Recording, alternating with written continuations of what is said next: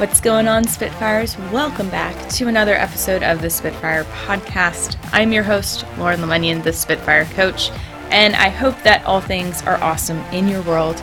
If they're not, I hope that today's episode and other episodes help you to feel more boosted, more motivated, more awesome. As a reminder, if you have not already done so, go ahead and subscribe to the Spitfire Podcast on Apple Podcasts, Google Play, or on Spotify. As always, you can go back to spitfirepodcast.com and check out any of our shows. I think we're at 150 now. It's kind of crazy. So I took a bit of a break from recording podcasts. I was feeling like a bit of a machine with my output. And what started as a month of a hiatus, I think we're at like 2 or 3 months now. Honestly, I just needed time to think and to process, to reflect. The last 6 to 8 months have been a lot of change. Honestly, this whole freaking year, the whole 2 years, however long we are, there's just a lot of stuff happening. I've been busier than ever. Coaching and the type of coaching sessions I've been having have been really intense, obviously, for what's been going on in the world and with people. And so I need to take care of my energy capacity and my own well-being versus feeling the urge to produce. And so that's where I'm at right now. I've actually made some big moves, big decisions. That's kind of just what happens anyway. It's retrospect of, how big they are, but big things. I've added people to my team. I have a virtual assistant and a bookkeeper, and I am investing in building my business with a company called Bold House. So I'm doing a program starting in January called Playmaker, which I'm super excited about. I have made some big decisions as far as ending relationships and actually ending contracts with clients, which has been really exciting. So lots of closure and lots of opening. Big news as I've doubled my revenue from my best year. So I have to think that what I've been doing is working. Or maybe I just got really lucky, and that's cool too. But I think they say, what is luck? Your opportunities or something you design. I don't know the quote. I don't even know.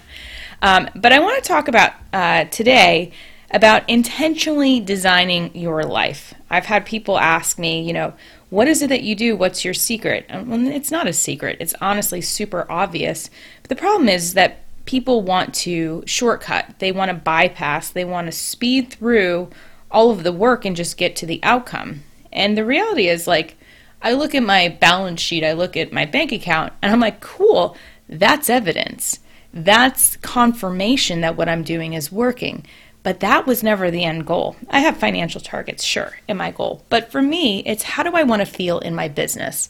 And actually, last night, I got together with a girlfriend who used to be my neighbor, and we're friends now, and I haven't seen her in probably almost 3 years, which is crazy. And she said, what do you love the most about your business? And I was like, I don't even know where to start, because honestly, I love so much about my business. I love my clients.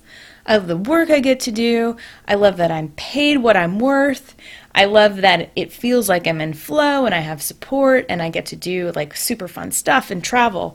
And then I paused and I said, I want to go back to your question because this is what came up for me. I love that I get to be myself in my business. I love that the more I am myself, the more I attract in awesome clients, awesome people to work alongside with, awesome projects. I'm doing more collaborations than ever, which is super awesome. I'm actually training people how to become coaches in the government, which is crazy, but super fun. I also have exceeded the 2,500 hour mark for my master certified coach credential, and I'm doing mentor coaching starting next month. So there's just been so much stuff of I'm just going to go and invest because I know the more I invest in myself, the more I get to learn and be more of myself and feel more confident in that. And I literally get paid to go and talk to people about what I think about things and give frameworks and structure and soundboard and allow people to process. That's amazing. And so I want to reflect on that because this didn't happen overnight. This has been a work in progress for a long time. And I think our brains try to convince us that change happens immediately, and therefore it's either short-lived or it's easy to access. And I think that is problematic because when we don't give ourselves the opportunity to reflect on all the effort that it took, that we made risks, that we took risks, that we made big, bold steps, that we stayed consistent, we shortchange ourselves. Like, you don't go out and run a marathon one day and just do it. I mean, if you do, you probably have amazing genetics, or you might have, some advantage physically. I don't know anyone who can go run 26 miles off the bat without training. But when we don't take stock in the efforts, the daily decisions to get up and put our shoes on, to walk out the door, to get on a treadmill, to go run, then we're not really giving ourselves credit for the process of finishing the race, or trying, or signing up for the race. And probably running a marathon is not the best example, because I've actually seen this happen with people where they cross the finish line, and then they don't know what to do. So they start looking for another race, they start looking for another competition, or they get a goal hangover. And so my approach with my business has been about, how do I want to feel every day? What is my intention every day? And my intention changes from day to day. I actually do 2 writing sessions, one in the morning and one at night. And the only thing that I task myself with is to write 3 pages. So it can be about anything. And so people ask me, why 3 pages? Why not 2? Why not 4? Why not 5? The minimum is 3 pages, because normally the first page is fluff. It's, here's what I did today, here's my task list, here's what's on my mind. But once I hit page 2 and 3, that's when the magic starts coming up. That's where I'm able to connect themes. I can see what's kind of pushing buttons in me, or where I'm feeling friction, or where there needs to be some more time, or a plan, or resources added. So I'm actually doing my own retrospective, and I had a client do this, and he's still doing it, and he loves it. So the retrospective is, what went really well today or yesterday? What didn't go as planned? And what did I learn, and what will I do differently going forward? 3 sections. That's all you need. Now, you can jazz it up by throwing in some gratitude. I do so much gratitude. I list all of the things I'm thankful for, even the things that knock me on my butt. I'm thankful for the lessons. I'm thankful for the people that come into my life, the teachers, the clients. Clients are amazing. Like, they are like the mirror of all the things that I need to see in myself. And I'm just sitting there like having an inner chuckle, because I know that I'm going to be doing writing on it later on. And that's been the amazing process of all of this, of like, I'm not just sitting there lecturing people. I'm not telling them how to live their life. In fact, that's not what coaches do. I literally get to look in and ask questions to help them get to their answer. And when you can do that in journaling on a daily basis, you are actively coaching yourself. You are aligning, and you are also offloading. And I always tell people that this isn't about you changing who you are. This isn't about having some massive makeover or transformation. What it is a dislodging and an offloading of old stories and limiting beliefs that never worked for you. You acquire them from other people because whatever reason, but you have to be able to process, well, what works for me, and assess it. Like, how does this work for me? And if you aren't clear, if it's not motivating you in a way that comes from within, if it feels like an external chase, then it's not for you. And I think we have been programmed in our society to make other people happy, to have check boxes, to have grades, to look good in the eyes of other people. But we don't necessarily do a good job of, who am I and what makes me happy? And in fact, excuse me, it's been labeled as selfish, as self-absorbed, as being, extra. And I always look at that of like, why do we do that? And it's for compliance. If you have kids that are challenging you and you are not taking care of your stuff as an adult, it's triggering. You just want that kid to listen to you, to shut up, to do what they're supposed to do. The reality is, when you can get a kid who can think independently and comprehensively and have a conversation, they're much better adjusted. They're not going to have as much conflict because they feel seen and heard. They feel acknowledged and validated. They feel psychologically safe. to voice their opinion, to communicate what they need. But when we don't give that space to ourselves, what are we teaching our kids? What are we passing on to the next generation? And that's why, like, having these moments as a coach to be an objective listener, an active listener, has really opened my eyes in other ways of, what am I putting out there in the way that I speak about myself, the way that I speak about others, the way that I treat myself, because it's not happening in a vacuum. It's not happening in an isolated environment. This is what gets communicated, whether we're speaking or not. And so we have to be very clear about who we are and what we want to do. And if you aren't sure, then this is the time to start doing it and exploring it. And people always are saying, but how do I do that? I'm like, well, you stop focusing on how, and you just start asking yourself questions. What makes me happy? What's important to me? What do I want to create? What do I want to feel? Who do I want around me? How do I want to feel when I'm around them?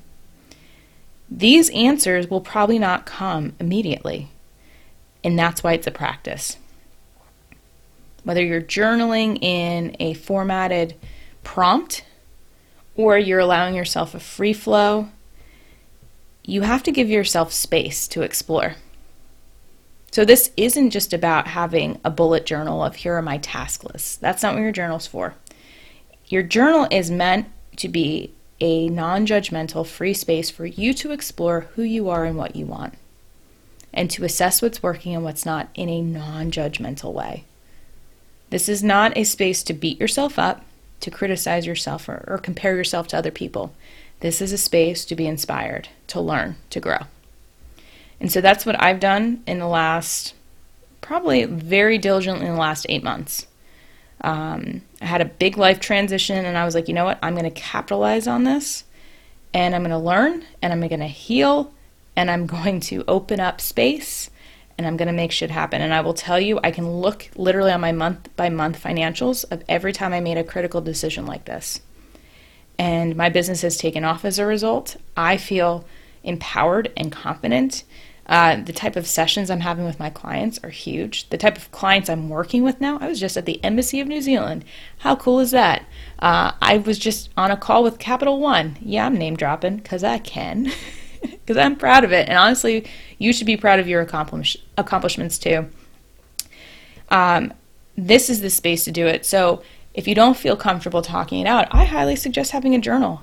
Simple spiral-bound notebook. Give yourself 15 minutes in the morning and at night. It's 30 minutes a day. You can do it. And I swear this will pay dividends. This daily practice, these micro shifts, are what make things possible. It's not about the grand gesture. It's not about crossing a finish line. It's the cycle and the practice of checking in with yourself, of moving through things, of learning and growing. Even the things that feel uncomfortable. Oh man, I've had some cry sessions in my journals, but I always feel like I know myself on a deeper level after it. I always feel like, okay, I've got my baseline now. I know what to come back to. I know where to go from here. I have a plan after it. So use it as curious space. Ask yourself questions. How am I feeling? What's contributing to this feeling? What do I need? If this were resolved, what would be different? What would I need for it to feel resolved? What does resolution look like? But if we aren't asking ourselves powerful and empowering questions, we're staying in the same loop, and therefore we're staying stuck. And that is probably where the biggest level of frustration and anger come from, this lack of movement and momentum. And especially in the last year and a half, 2 years, shoot, it's been 2 years. Wow. In the last 2 years, we have felt stuck in our environment. We haven't been able to travel. We haven't been able to see people in the way that we used to. But you are not stuck. You've convinced yourself you're stuck. Even with kids screaming around you and a partner that probably needs to leave the house or you need to leave the house, you have the opportunity to make a decision for you. 15 minutes, 5 minutes, I don't care how long it is, but if you don't make and take the time for you, no one is going to give it to you. I don't have kids. I don't have a live-in partner. I don't have anyone demanding my time. I have sessions and I have clients, but outside of that, my time is my own. Now, I could have very easily gone and volunteered for things and come up with lots of busy projects and convince myself that I'm so busy, I couldn't possibly go and take care of myself, because I used to do that all the time. But the reality is, if I don't make time for me, no one else will. So, I like taking time for me, and I hope that you take some time for yourself as we are in this holiday season, going into next year. Really make a point of putting yourself first. This is not a resolution. This is a life shift. This is a daily practice. And you know what? If you skip a day, that's fine. Get back on next day. Get back on track. You have that ability. This is not a judgment. The reality is, if you don't choose you, who's going to? Who's going to make you a priority? And you can't get mad at other people for not making you a priority when you don't do it yourself. So, this is your dose of honesty, your little truth bomb. Consider it my gift, an early Christmas present, or it's a late Hanukkah present, or it's an early Kwanzaa present, or whatever you celebrate. I don't know when Festivus is. Is that even a real holiday? Anyway, consider it a pre-New Year's gift. And I hope that you get your notebook out, you spend some time, and you make the time on a daily basis to check in with yourself, to intentionally design your life, to set those intentions, and to align with the life you want to live. To all the Spitfires out there, keep being awesome.